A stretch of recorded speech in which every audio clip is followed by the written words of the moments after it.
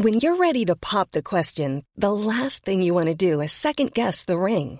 At BlueNile.com, you can design a one-of-a-kind ring with the ease and convenience of shopping online. Choose your diamond and setting. When you find the one, you'll get it delivered right to your door. Go to BlueNile.com and use promo code LISTEN to get $50 off your purchase of $500 or more. That's code LISTEN at BlueNile.com for $50 off your purchase. BlueNile.com, code LISTEN. So we had a bit of fun and japes last week with our ancient, old-fashioned names, didn't we, Lorraine? We did. Well, I was reading a survey this week, found a little survey that says there's a new generation of vintage names. Vintage, right. Old, very old, meaning very old names. Guess what number one on the new vintage names list is? Oh, don't tell me. Is it Patricia? It is. Yeah. It's Patricia. I am officially a vintage name. Can you believe that? Well, you're in my holy trinity of Patricias, actually. Oh, yes, go on. In my life. So there's Patti Smith, obviously. Oh, yes, good one. Big love of my life. Mm-hmm. Patsy Stone.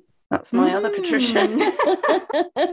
And then there's you. We're all quite different. Patsy Halpin, very different. Halpin, exactly. Yes. I'll tell you a few of the other names on the vintage list. There's no Lorraine, just saying that now. There's Anita. It's not vintage, it's exotic and French instead. There's Anita and Rita. Anita and Rita, yeah. Barbara, Gloria and Ruth. Oh, my sister's called Barbara. There you go. I'm going to do some really scary maths on this. So these are vintage names now, right? And that I'm 55. Vintage names for me when I was born, so the equivalent of these babies would have been 1912. Old stuff.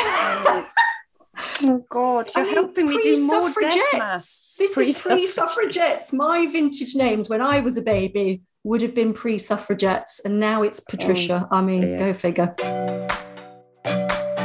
Hello.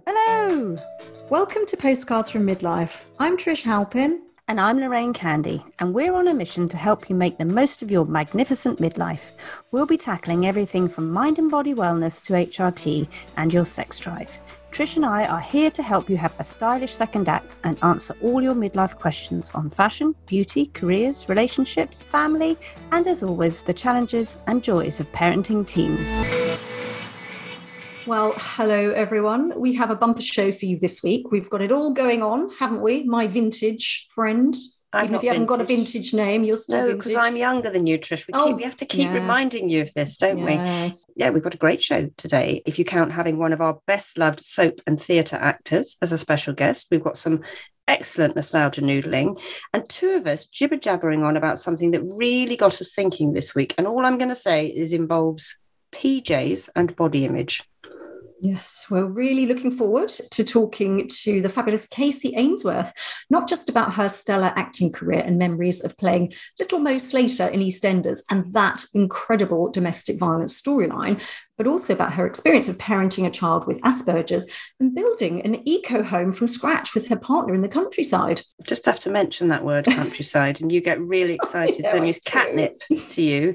Besides fueling your escape to the country dream, which, can I just remind you, Nikki Chapman warned you about on the show last year. So besides fueling that, we're also going to be talking about getting naked, or more specifically, our relationships with our bodies, as we make our graceful and elegant way through midlife. That's me. I'm gracefully, elegantly making my way through midlife. This actually was prompted by a post on the Facebook group, which has probably got more comments on it than any other post we've had on the group.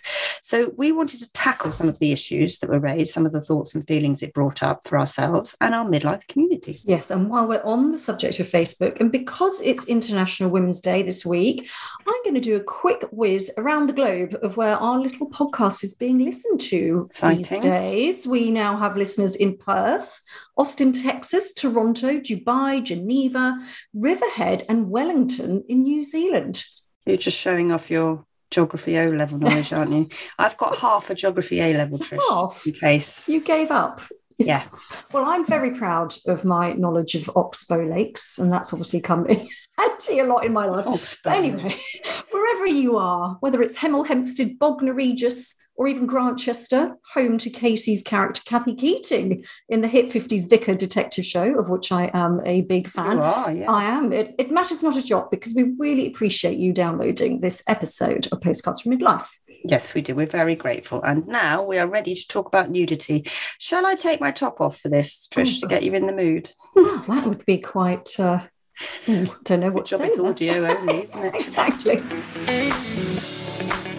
So just to reassure everyone, Lorraine hasn't taken off her top. She is wearing a rather fetching blue stripy shirt. We're wearing the same thing again. Exactly the same as ridiculous. I don't know how it happens. I know. Every time we turn up in the same clothes.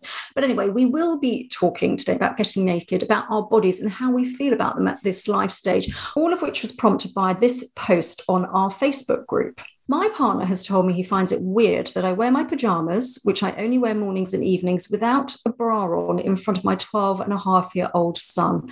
I'm only a B to C cup, so hardly huge. He says that my son's first experience of a woman's body should not be his mother's, especially as he's going through puberty.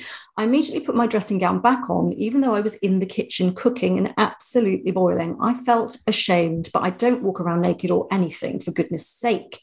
I mean, where do you even want to begin with that one, Lorraine? Well, I'm feeling a lot of empathy and compassion for the midlife lady that posted that, because she's even apologising for the size of her breasts. So it's I feel very sorry for her that she's in the mindset where she feels she's done something wrong, which, you know, and I think there's obviously a bit more going on with how she communicates with her husband. But on the point of your teenagers seeing your body, you know, I did talk to people about this, experts about this for the book, and it really is what's normal in your house that matters. So it's okay if it's normal always from when they're little for them to see you naked now and again, you know, not in an overtly sexual way, but if they see you naked or they come into the room, you know, your bathroom, your bedroom, where you are, then that's not abnormal. And we have to normalize how we talk about our bodies. In an ideal world, we'd make no judgment calls around them. We wouldn't describe them in negative ways. We just wouldn't mention it, but you absolutely obviously can't do that. So I think she needs to not panic about this, and she doesn't know what her 12-year-old son is going to think anyway. And I very much doubt, I say this with sorrow actually, that she is the first woman that he has seen naked, especially if he's got a mobile phone. So I think all of that needs to be put to one side, don't you, Trish? And she needs to look up how she's viewing it more than how he's viewing it, and really not to panic and overthink how it's affected him, because I think we do overthink those things. We do. And I think as well, I mean, the phrase that really stuck out for me in this was that she felt ashamed. And I just, you know, it just makes me so upset and angry that as women, as girls, as women, there is so much shame around our bodies, isn't there? And that is kind of how we're made to feel about them, often from a very young age. And, you know, it's interesting. I consulted the oracles, being my children, on this one, and they sort of said, well, you completely know what our bodies look like, mine and Neil's bodies, when they got to about 13, when they start becoming conscious of their own bodies. It's more about privacy and kind of, you know, because they want to start having privacy around their bodies, because you stop washing them and bathing them and dressing them, don't you? And so that sort of separation begins. But, you know, if they kind of catch us, you know, if they walk in on us, as you say, it's kind of a bit like, oops, whatever. But it's not a kind of, there is no shame. There should be no shame or feelings of shame around the body. So I think that, I mean, there was sort of quite a lot of anger in the comments, wasn't there, directed at the husband, and obviously a lot of sort of support and empathy, and just this idea that, you know, the mother, as you said, we are the first naked person that our children sees, and hopefully we spend a lot of time naked with our children when they're young, and that is about normalizing how our bodies look and how normal bodies look. So I've just been doing this, which you know about, it's rather exciting, a Discovering Your Vibrant Sexuality workshop. Now this is all this is all coming up, isn't it? Because we're going to be doing a sex special. I just wanted to mention this now, because I'll go into it in a lot more detail in the episode, which is coming up in a couple of weeks. But it's very much about how in midlife you get back in tune with your bodies, because we probably ignore our bodies from the sense of how they feel and how they make us feel, and touch and pleasure and all of these things. And this workshop I found really helpful and useful and interesting in reframing how I think about my body. We're going to talk about that more, aren't we, in the sex episode that's coming up? But we've got to stop feeling bad about our bodies. Yes, I absolutely think you're right. And I think Generation X has very much got this attitude that we need to be fixed, that there's something wrong with our bodies, because I think in a lot of the comments, it was, how women feel about their bodies. And we certainly hear a lot of midlife women talking about weight gain, the way their bodies are changing, their skin is changing. We've had guests talking about how they're just made of crepe now. Their skin is so fragile. And I think we've still got it in our heads, because it's come through our conditioning, that we need to fix ourselves, that there is some kind of perfection level we need to achieve and maintain, because we're a very achievement-driven generation as well. And I think it's really diminishing for us, and I think that's where the shame comes from. There's a lot of women who feel they need to be less to feel less, and they diminish themselves by constantly complaining and being very negative about their body image. And I like to think of it more as body attitude. Can we change our body attitude rather than can we change our body image? And it's not weight loss, it's weight management. It's a slight reframing of our language around how our body changes and appreciating our body, what it is. And I mean, I'm really uncomfortable with this need to be less, or this need to be smaller, or to shame ourselves in some ways.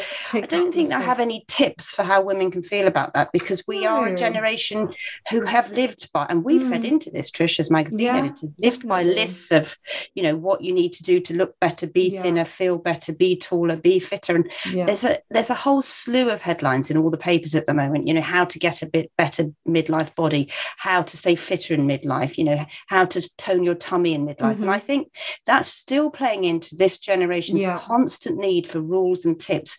Maybe we need to step back and just sit with how we feel about our body. I think you're right, because I think from my point of view, I was trying to think about, well, how do I feel about my body in midlife? And I very much now, it's about how I feel within my body, and what my body can do for me. And do I feel a sense of comfortable? Am I comfortable in my body? Sometimes you just feel really uncomfortable. Am I eating things that make me feel comfortable? Am I exercising in a way that, like when we talked to Joanna Hall, my joints, everything, is it all working? Does it feel comfortable? And to me, that's the most important thing. But there's a really great series in The Guardian that's been running for probably the last kind of month or so, isn't there, called Living in a Woman's Body, which are these kind of beautiful essays. They're not very long, from all sorts of different women. Some are famous, some are not, some are writers, some are not. For example, there's one from a woman who talks about her small daughter seeing her breast cancer scars when she comes out of the shower.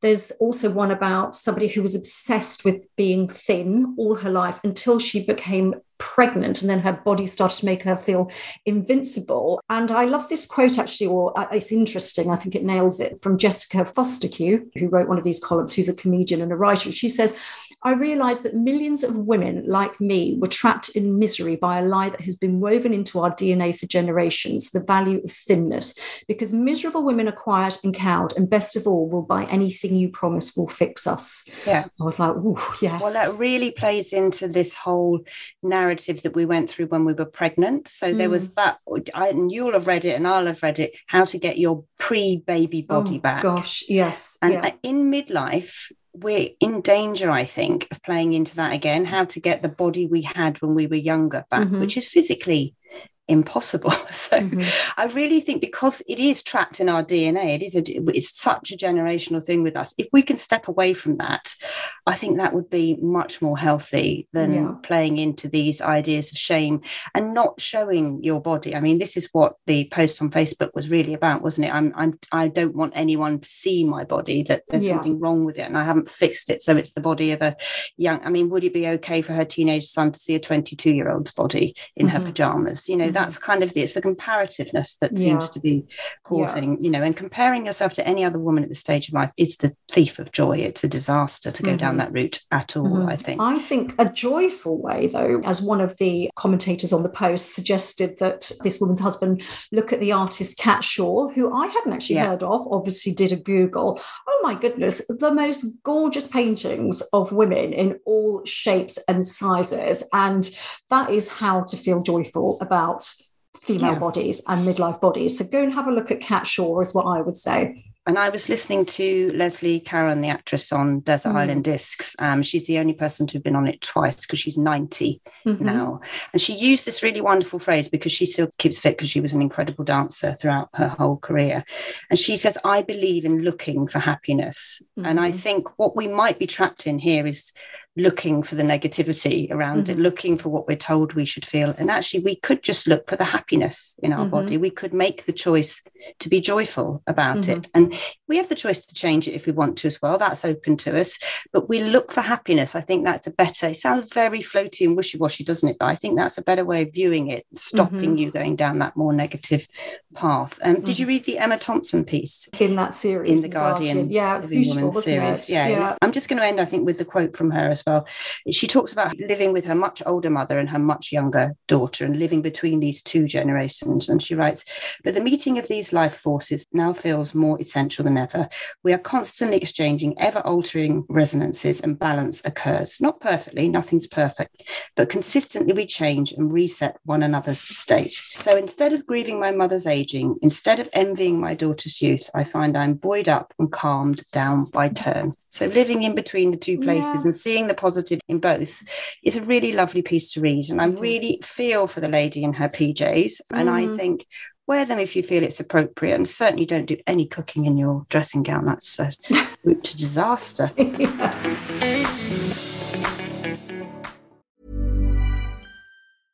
Ready to pop the question? The jewelers at BlueNile.com have got sparkle down to a science with beautiful lab-grown diamonds worthy of your most brilliant moments. Their lab-grown diamonds are independently graded and guaranteed identical to natural diamonds, and they're ready to ship to your door. Go to BlueNile.com and use promo code LISTEN to get $50 off your purchase of $500 or more. That's code LISTEN at BlueNile.com for $50 off. BlueNile.com, code LISTEN. Confidence starts with loving who you are. And when your skin feels nourished and glows on the outside, you naturally radiate confidence from the inside. Give your skin a glow up with Osea's clinically proven Mega Moisture Duo. This ultra-hydrating body care features two of Osea's best sellers, Undaria Algae Body Oil and Undaria Collagen Body Lotion. These seaweed-powered heroes use skincare-level ingredients normally reserved for your face for results you can see and confidence you can feel. Osea has been making clean, clinically proven seaweed-infused face and body care products for over 28 years. This luxurious skincare is vegan, cruelty-free, and climate-neutral certified, so you never have to choose between your values and your best skin.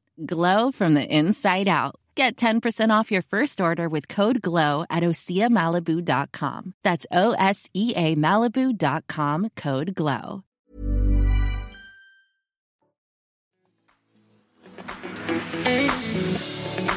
As all soap opera fans listening will know, that moment in EastEnders when little Mo attacked her violent husband Trevor with an iron was one of the most memorable TV scenes of all time. The whole country roared as we watched, and we all fell even more in love with one of the soap world's most cherished underdogs 21 years ago. Today, we're welcoming the award-winning star of stage and screen who played Little Mo, Casey Ainsworth, to the show to talk about her midlife journey.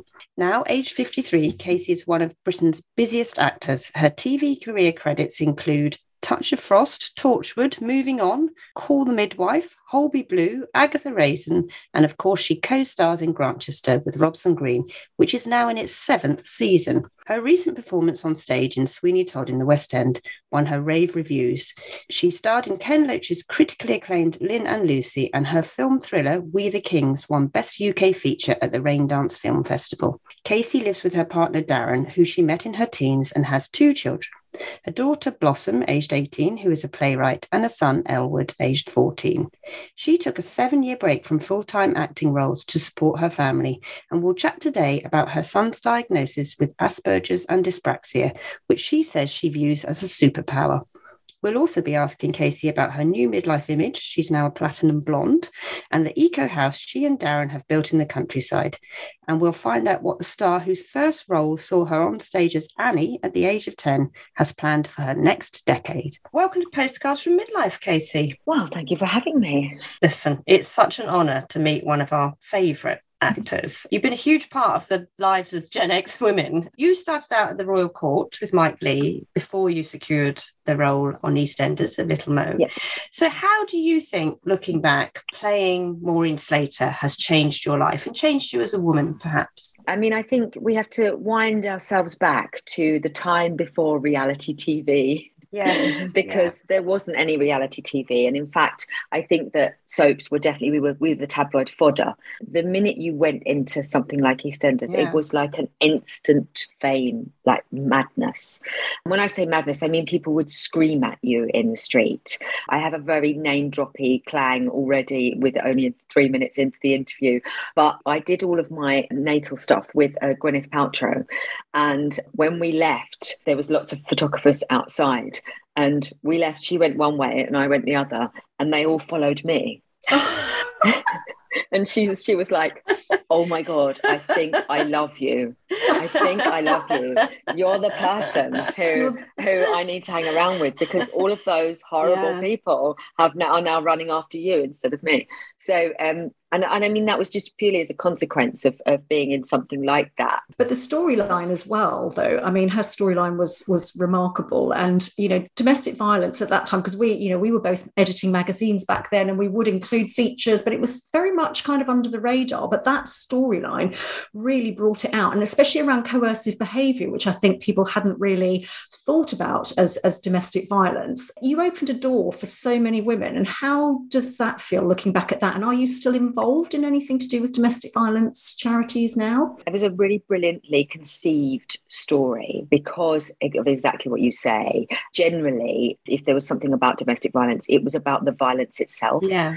And it was never about all of the small things that add up, all of the behavioural issues that add up to somebody staying in an abusive relationship, because most people just didn't understand why somebody would stay. And then you saw how he whittled her self-confidence, he closed her off from her family, and the way he did it very slowly in small ways, like don't wear that, or I don't think you should do your hair like that, or I like you without makeup, all of those kind of really small things. And I don't think we'd ever had that in a soap before. I think Brookside had covered domestic violence, but they'd done it was to do with the actual violence itself. There were some amazing things that came out of it.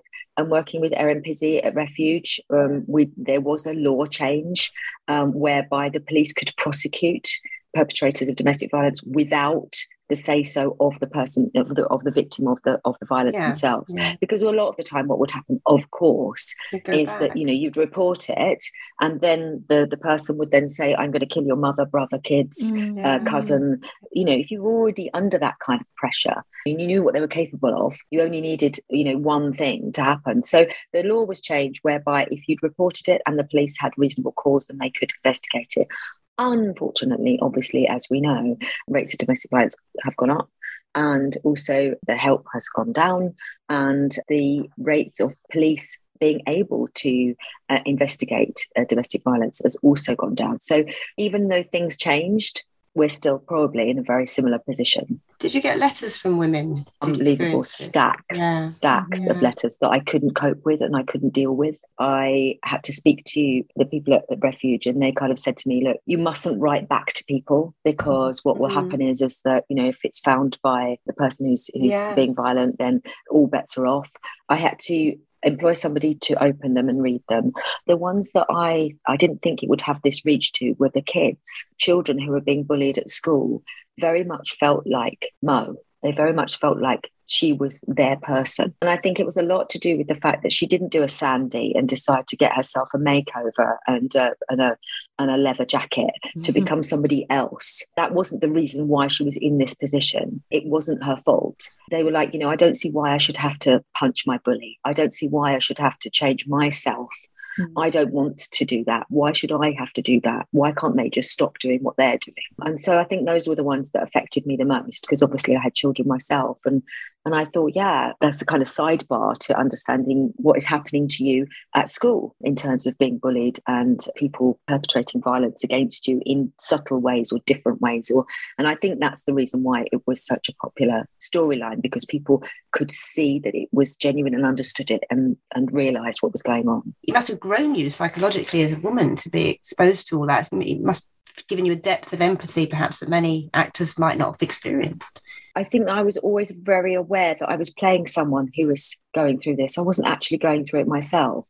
But having said that, when you're on a soap, and certainly our particular family was really successful on the soap, so we were in every set, every place. I cleaned in the Vic, in E20. I lived in the B&B. I was in the Slater's house. We were everywhere. And so therefore I was actually being Mo more than I was being myself. Yeah. And so it does have an impact on you physically as well. I did have to find a way to get rid of all of that kind of quite complicated feelings. I mean, there were some times when I'd finish at 7, 8 o'clock at night, drive home. I'd been upset or crying all day. Same for Alex too, him having to be very aggressive and violent towards me. We would both go home and then I'd be up at 5 o'clock the next morning to drive in. And I would still have eyes like golf balls, and they would have to turn me upside down in the chair and put spoons on my eyes. And because I was doing a scene from a week later where I wasn't upset. That was my first scene up. So I couldn't look puffy and like I'd been, crying all night. It was quite difficult to shake it off at times. And like I say, so it's just the same for Alex. He had the same feeling when he pushed my face in the plate of gravy and threw my dinner on the floor. He had to go out for a walk afterwards. We had a bit of a difficulty because they were shouting for us on the other side to go and do another scene from some other part of the show. And he was like, I need to just take a breath and take a second, because I've never done that to anybody in my life before. I've been being violent to her for 3-4 days, and I just need 5 minutes. Unfortunately, we didn't get it. They sent the golf buggy and said, get in get on the other side, get in the caf, order your bacon sandwich. And that's how it kind of Did you watch any of it? Because it must be very different when you're filming it and you're doing it in different time frames, and then watching it as this piece of incredible sort of social realism play theatre almost effect, isn't it? Did you watch yourself generally? Do you watch yourself in Grantchester? Yeah, I do more with that, but I think that's because I have quite a lot more input in that show. And also, considering the podcast we're on, it's been a real pleasure to be able to develop a character and portray someone in the 50s who isn't in a cardigan and chained to her children. And I've been very, very lucky that the Grantchester production team have allowed me to put my Pennyworth in and say, I'm fed up with seeing women in the 50s portrayed in this way. And we had a very interesting lunch with the executive producer, the writer, and we all discussed our grandmothers, and we all said all of our grandmothers had worked. I said, why does Kathy not have a job? Why are we not doing Kathy having a job? Why is it that, whenever you see her, she's standing in front of an ironing board? They were really responsive, and it's unusual in this country. You do get it in America where they're much more responsive to artists coming in and having conversations about their characters, but that's not done quite so much over here. I think there's a kind of hierarchy level that you have to get to, but I was very lucky. So I was able to sit and have this conversation and say, we need to have more stories where the wives of the main guys are not just bringing in tea, coffee, and saying, are you out again tonight, love? We need to give them full rounded characters. But did that worry you when you were thinking about playing that character? Because that's kind of a bit how she was at first. Yeah, it was one of the really early discussions that we had about developing her. And I've said this before, but I was really lucky. I had Robson Green, who didn't request that his wife in the piece was 20 years younger than him, which is what was happening with lots of actresses of my age. They were going up for things, and the lead male was wanting a wife who was 38 when they were 50 odd. And I had lots of friends who lost jobs because they weren't young enough for the 50 odd protagonist male, and that was going on a lot. So I'm very lucky because I didn't have that. I had Robson, who wanted to talk about having a very real relationship with someone, we've really worked on how the shorthand that they have between each other, and the fact that they talk about the fact that they didn't fall in love at first sight. It wasn't like he didn't sweep off his feet.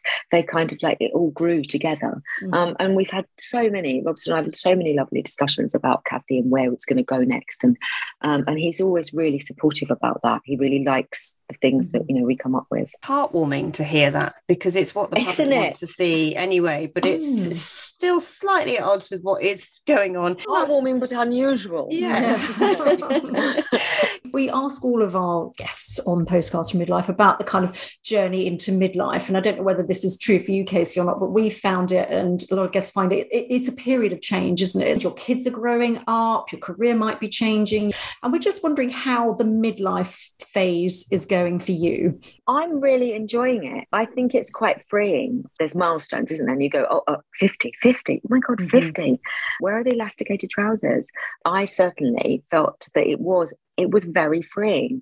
I was very lucky to have lots of older actors, girlfriends, who'd kind of gone through that whole phase. And so I got a lot of great advice. And one of them is, I was on a show with Denise Welch, and it was when she'd stopped drinking. And she's obviously talked about this quite a lot, so I'm not saying anything that I shouldn't do out of turn. But she stopped drinking in the middle of that show. She was going through quite a difficult time before that. As we went through the show and as we carried on, she then went to see someone about her hormones. Yeah. The minute she met the specialist, not the GP who went, you're depressed, you're anxious, you need this, you need that, and she balanced out her hormones, everything changed for her. And she said this to me. She said, don't be fobbed off. They don't know what they're doing. We should be balancing our hormones on a kind of individual, as much as we can, basis. And so she gave me the name of someone, and then within 7 years I was calling them and going to see them. And so I feel a bit of a fraud if I sat here and said that my menopause was awful, because it wasn't. I actually had big tips. I had what we should all have. Interest, what we should all be able to access. And my sister is a few years older than me, and when I got what I'd been prescribed, she then went to her GP and said, why can I not have this? And eventually she got to a point where she was able to have that on the NHS, but it just took forever. And again, then she became like, okay, I'm not depressed, I'm not anxious, I haven't got some kind of syndrome, I just need to balance my hormones, my estrogen's left. And I need to find a way to deal with that. It hasn't been awful. Yeah, I mean, this is the point of the podcast. We found out that 2/3 of GPs were wrongly prescribing antidepressants. And I thought I had a brain tumour because I couldn't remember which side of the road to drive on. Trish thought she had some kind of anger issue syndrome going on. But, this is information in advance of it happening is the key to steering women. And I feel so sad for the women of previous generations who've not had that around them, who've gone through terrible times. Exactly. But it is it's also how they package it as well, isn't it?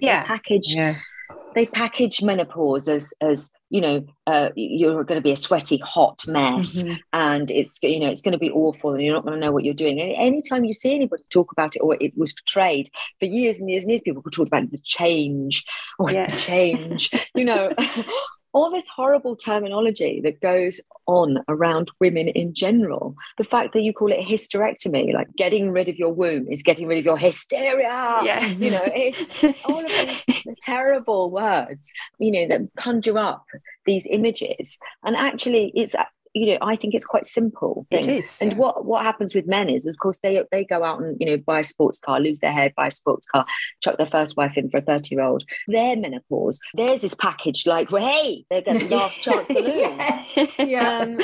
And ours is packaged as, like I say, sweaty, hot mess, puddle on the floor, doesn't know what they're doing, weighing themselves. It's all of those, things. Whereas, the sports car and the younger wife. But it's empowering. So this is the thing we found, women getting the right forms of treatment and HRT are empowered and confident and they make many changes in their lives, and they do great things. And I'm looking at you here, Casey, with your new peroxide look. Look at that. Gorgeous. Tell us what led to that. That's a big midlife change, isn't it? Because hair is so vitally part of who we are, I think. Yes, it is. And having a hairdresser sister, I know this very well. It was actually for a part. So it wasn't anything to do with wanting to overhaul my look or anything like that. I played Mrs. Lovett and Sweeney Todd. And again, very similar fashion. She's normally played as a kind of figure of fun. She's like, got a cloth cap on, and she's like, pouring herself all over Sweeney.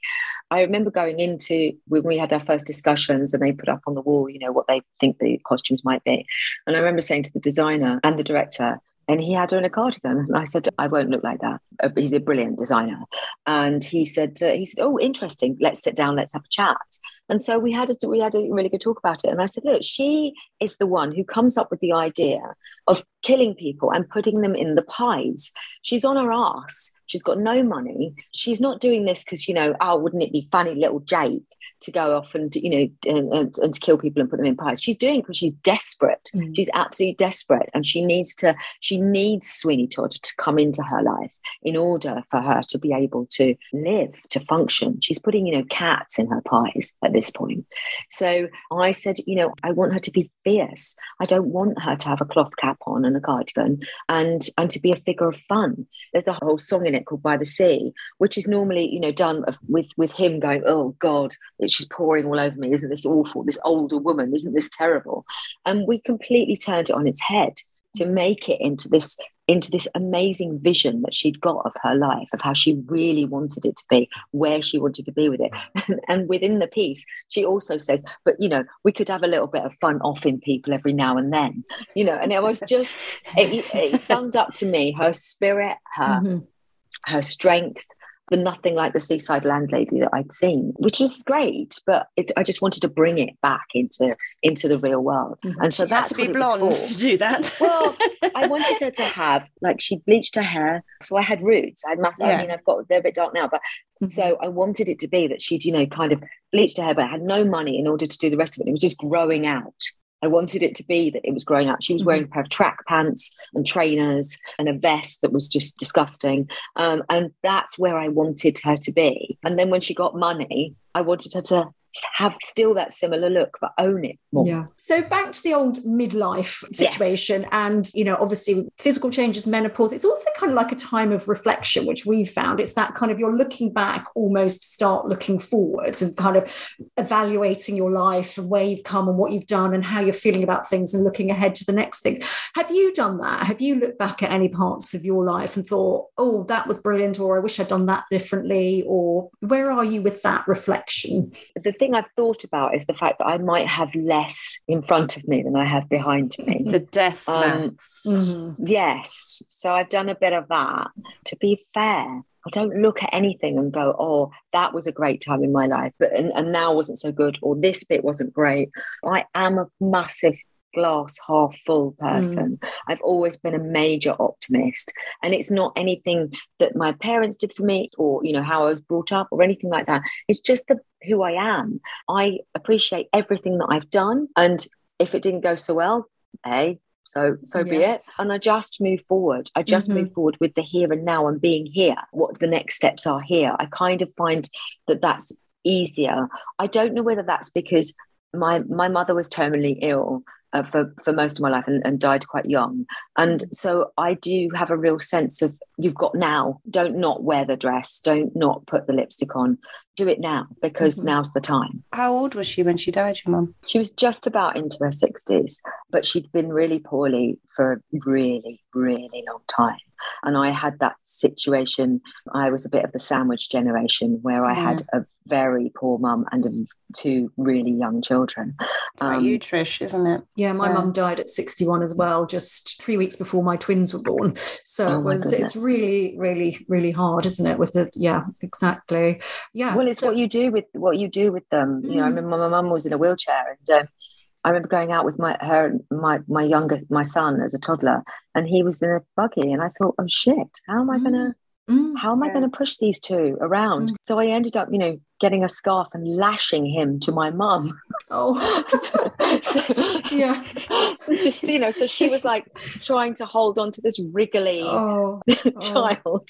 And that's all I could do, that position. We find a way though, don't we? We find a way, do. And we look after our loved ones, don't we? That's what we do. Yeah. I think you have a sense, and we've interviewed guests before, you have a sense whose mums have died and they're approaching the same or a similar age as when they lost their mums. It's a real sense of time running out, isn't it? Yes. It's a real sort of everyday must count in a way. Yes. My sister said that to me. She said, we've got so-and-so years left. And you kind of go, oh, yeah, that's it. It's concertinas, and it also gives you a sense of urgency. Yes, it does. Yeah. And you must have around you, and this is another thing that midlife women tell us, and we have it, this is why we're here, it's why we did the show, this sense of support of our friends, our female. You come out of a TV dynasty of sisters, you're from sisters, and I think one has to work at it in midlife with friends as well, of needing these women more than ever. Who are the tribe around you, and how do you interact with your women, as it were? So I think I probably have a tribe of women who are mums from school. We've all done 3 peaks together, and also been school PTA, all of those kinds of things that you just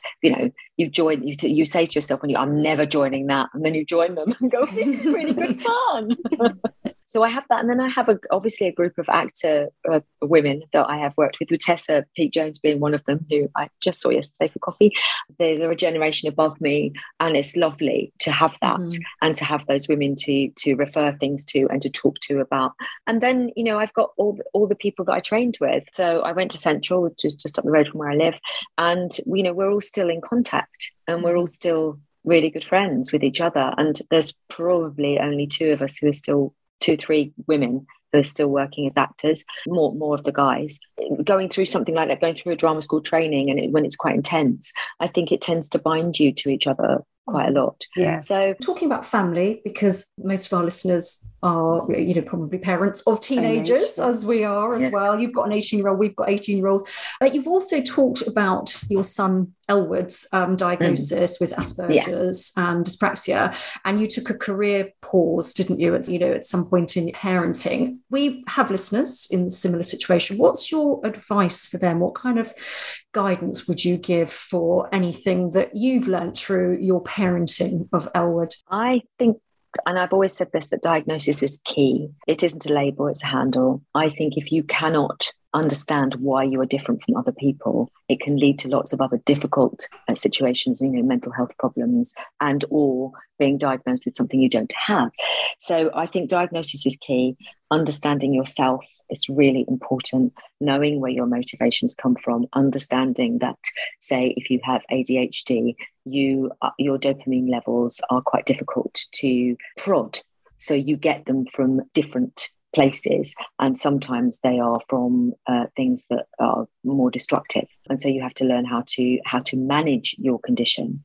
I also think that you should look at the positive sides of having any one of those conditions, because there are lots of positives. I mean, there's a great book by Steve Silberman called Neurotribes. In it, he says that he thinks that the autistic brain, because it's the last bastion, we don't really know how our brains work. He says that it's the next evolutionary mindset. And I can certainly see that in the way that a lot of people who, and not all people with autism are the same, but can work on multifaceted levels. And so I think finding your diagnosis, finding how it works for you, finding how it doesn't work for you, and what you can do to make reasonable adjustments in your life so that you can lead perfectly regular, I won't say normal because there's no normal, perfectly regular life.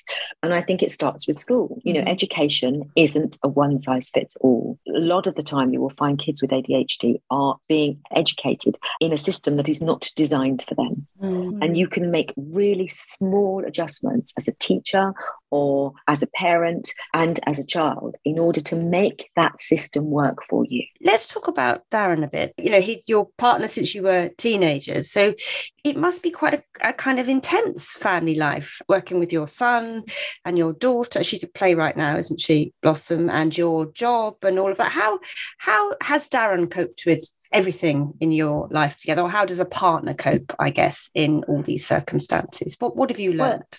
Well, I think the interesting thing is that if we're talking about autism, he discovered his when my son was diagnosed with his. Right. And I think that makes a real difference. And it's made a real difference in his life.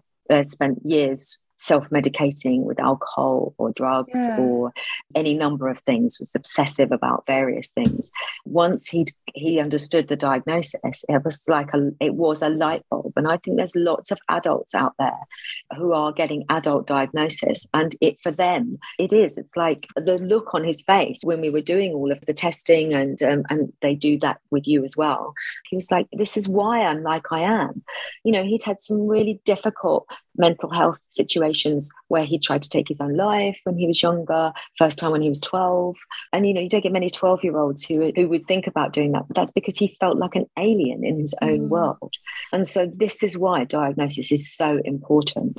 And I think that also when we're talking about positives of having Asperger's or ASC or ASD or however you wish to whatever you want to call it, because, calling it a disorder sounds, again, there's a lot of people in the autism community who go, we not call it a disorder? Can we just call it condition, or can we just call it autism? Or can we just not? Everybody likes to categorize themselves in their own ways. The positive side was for him was the fact that he is very black and white in his thinking. So really what's going on with me in my world and in my life doesn't impact him at all, because he doesn't join in with that. He joins in with the stuff that he wants to join in with. Yeah. So he joins in, he does the family things and the things that he would like to do. But in terms of my work and all of that, he doesn't get involved. Are you good at looking after yourself, Casey? I mean, I think the fact that you have this incredibly positive mindset is like the most important thing in terms of looking after ourselves. But what else do you do? How do you take time for yourself? Do you take time for yourself? I do. I've been a yoga fanatic for a very long time, and I've done lots of different types of yoga. Cures everything, doesn't it? Yes. It's annoying. For me, just the mix between spiritual and physical. That's what I like. It saved me quite a lot. When I was being Mo, I used to do Kundalini yoga, which is quite kind of fierce, and you kind of grunt a lot and make really mad noises. And it's all breath of fire and all of that. And that really helped with me dealing with a lot of the uncomfortable feelings that I was having to rake through, because I would just get it out. So that's the way I look after myself, is doing yoga. I live on the edge of a sheep farm, so it's very rural where I live. I also live in London too, so I've got two places. I'm very lucky. So I'm getting out in nature. But I have to say my positive attitude does piss people off as well. Because people are like, oh, fuck off with your eternal optimism.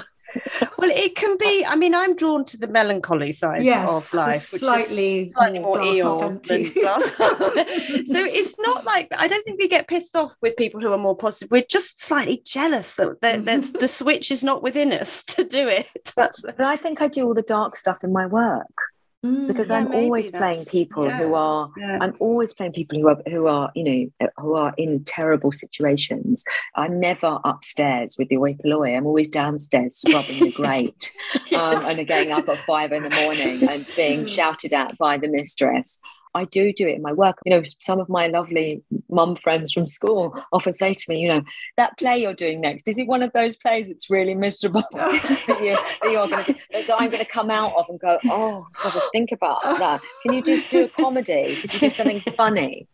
So I think I probably exercise my dark demons there. Yeah. See, I'm quite glass half. I think I'm glass half full, and I like a miserable play. So maybe there's definitely a sort of a yin and a yang with the whole misery positive thing, isn't there? I think. But you've got a bubble around you, so you come out of a miserable play, and it doesn't. I don't think it would take me about 4 days to recover from it. So it's that kind of. Yeah. Now, you did just mention something Trish is obsessed with. God, I'm so jealous. Go on, right. Trish, do it. You have built an eco home. Is that correct? I did. Yes, I did. Oh, living my dream. Come on, tell us, how was that? Is it really difficult? Can I do it? Yes, of course you can. I did it in 2008.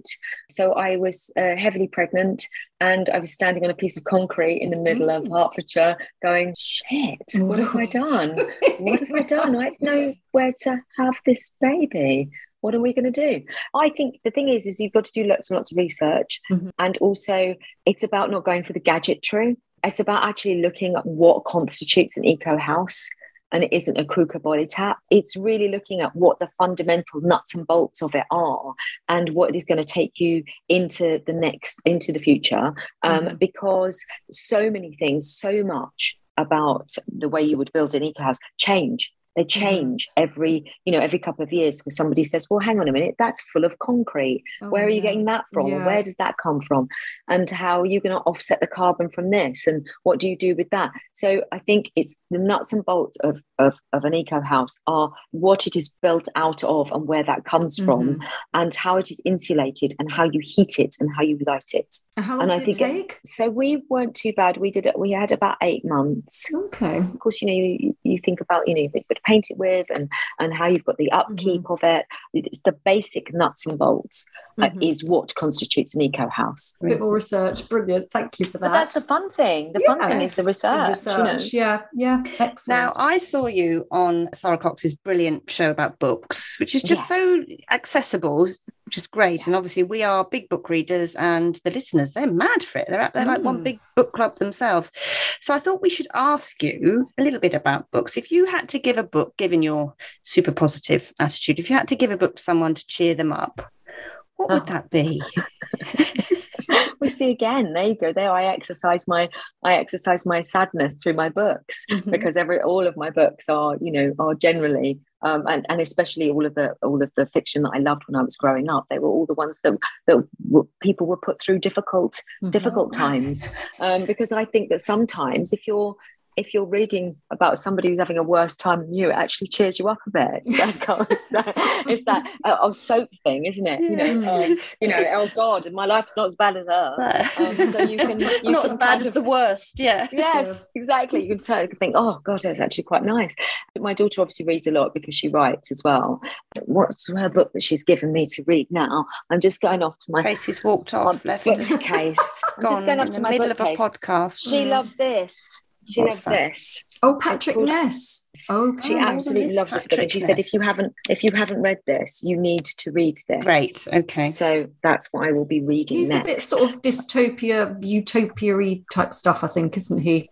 Yeah. I like poetry as well. I get to read quite a lot of stuff and obviously things for research as well. I had to read The Second Sex recently as well, which was quite hard going, because that's what my character was reading. So I do a lot of reading around what I'm working on. And I'm doing a play next at Soho Theatre, and it's called Lava, and it's about a boy who is selective mute. So I'm reading about people's experiences with that as well, and obviously with my work with autism, I've met some people who have decided to not to speak.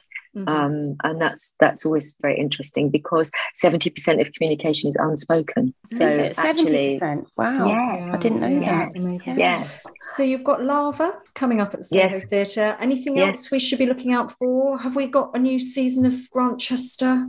Yes, that's out on the 11th of March. Yes, perfect. Can't wait. Yes. So that's so we filmed 8 during lockdown, and then came back and did our regular of 6. We did another 2 in lockdown, because there were so few programs being made that they wanted us to expand ours. So we're doing that, and then after that, I'm doing a disco musical, I suppose you would call it. Disco musical. So I'm doing that, and then we shall see about whether we are doing any more Grantchester. It would be nice to do another series of that. I think all of us would like to do that, but it's as with all things, until I'm eating the bacon sandwich on set, I don't say yay to anything, because I've been in that situation. I've literally been practically on the tarmac. I've been at the airport, and I've had a film pulled when I've been at the airport, about to go. So as somebody said, you're fantastically optimistic about everything other than your career. Other than whether you're going to get another job. So there you go. That's where my non-optimism is. Your career has been amazing. You've played so many important characters. We've loved growing up with you as Gen X and watching you on the screen and on the stage. So thank you so much for coming on. Trish, what is your nostalgia noodle this week? How far back have you gone, my little vintage? The 80s. And this was actually prompted by my friend Donna. Might also be a vintage name, Donna, perhaps? No, I think that's an 80s name, Donna. Well, her son had a bit of a party. And when I asked how much must there was to clear up, she said, well, at least there was no moustache drawn on any paintings. And what popped into my mind? Don't know. Oh, you're supposed to know the Yellow Pages ad.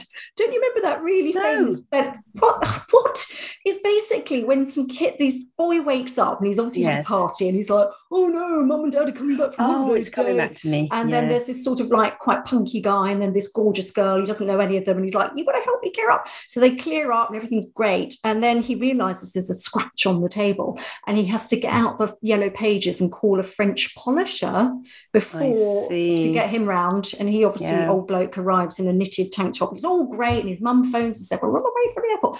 And then he's like, great. And then he looks around and the painting on the wall, somebody's drawn a moustache on.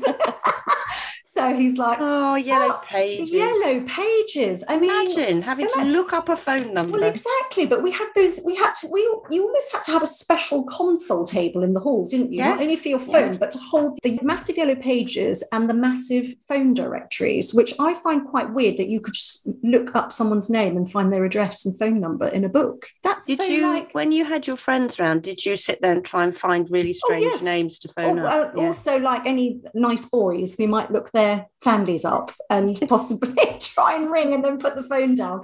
But can I just one more thing about this, because we've got a bit of an EastEnders connection. Obviously, we've had lovely Casey on.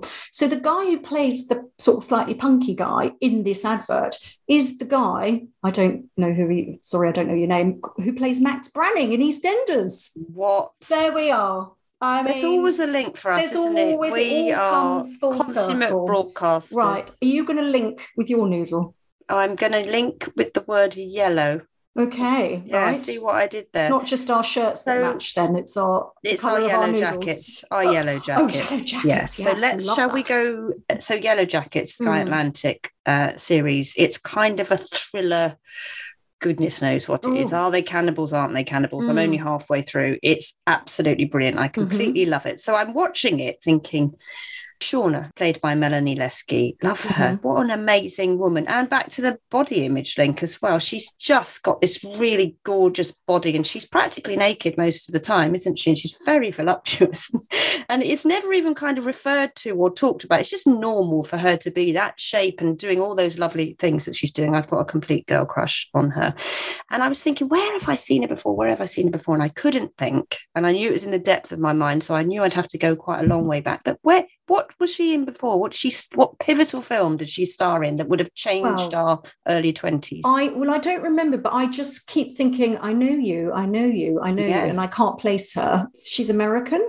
Heavenly Creatures. Oh, yes. Starred in Peter Jackson's New Zealand based, and it was her and Kate Winslet. Right. She played Pauline Parker. They played teenage girls who became obsessed with each other.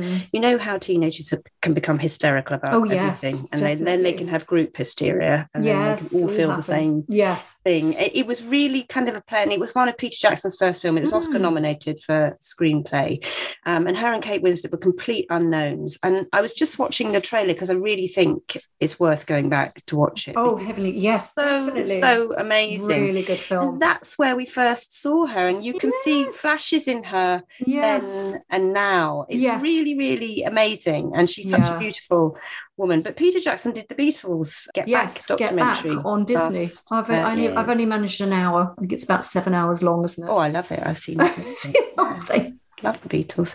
Anyway, that was my noodle all the way back to Heavenly Creatures, 1994. If you haven't seen it, it's been remastered, looks amazing. You must watch it. They do a terrible thing, don't they? They do. It's not cannibalism. No, but it's quite bad.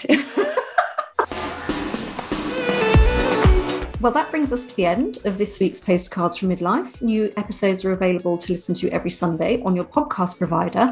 And we would love it if you can make sure to download your episodes so they count on our listener numbers. And if you have 2 minutes to rate and review us on the app, that would be most marvellous too. Good reviews only though, Trish. That's what we need, isn't it? And please tell your friends about us. We want as many women as possible to join in the midlife conversation, which is what the private Facebook group is all about. And obviously it's all anonymous anonymous there and we never use people's names, but that is a brilliant place to talk about what's going on in your life. And now if you're not a member, very easy to join. Come over, Trish will vet you, and then you can join in our chat.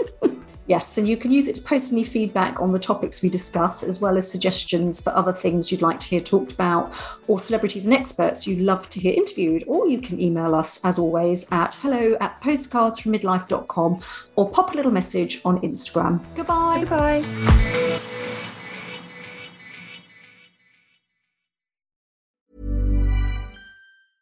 Hey, it's Paige DeSorbo from Giggly Squad. High quality fashion without the price tag. Say hello to Quince. I'm snagging high-end essentials like cozy cashmere sweaters, sleek leather jackets, fine jewelry, and so much more. With Quince being 50 to 80% less than similar brands. And they partner with factories that prioritize safe, ethical, and responsible manufacturing. I love that. Luxury quality within reach. Go to quince.com/style to get free shipping and 365-day returns on your next order. Quince.com/style.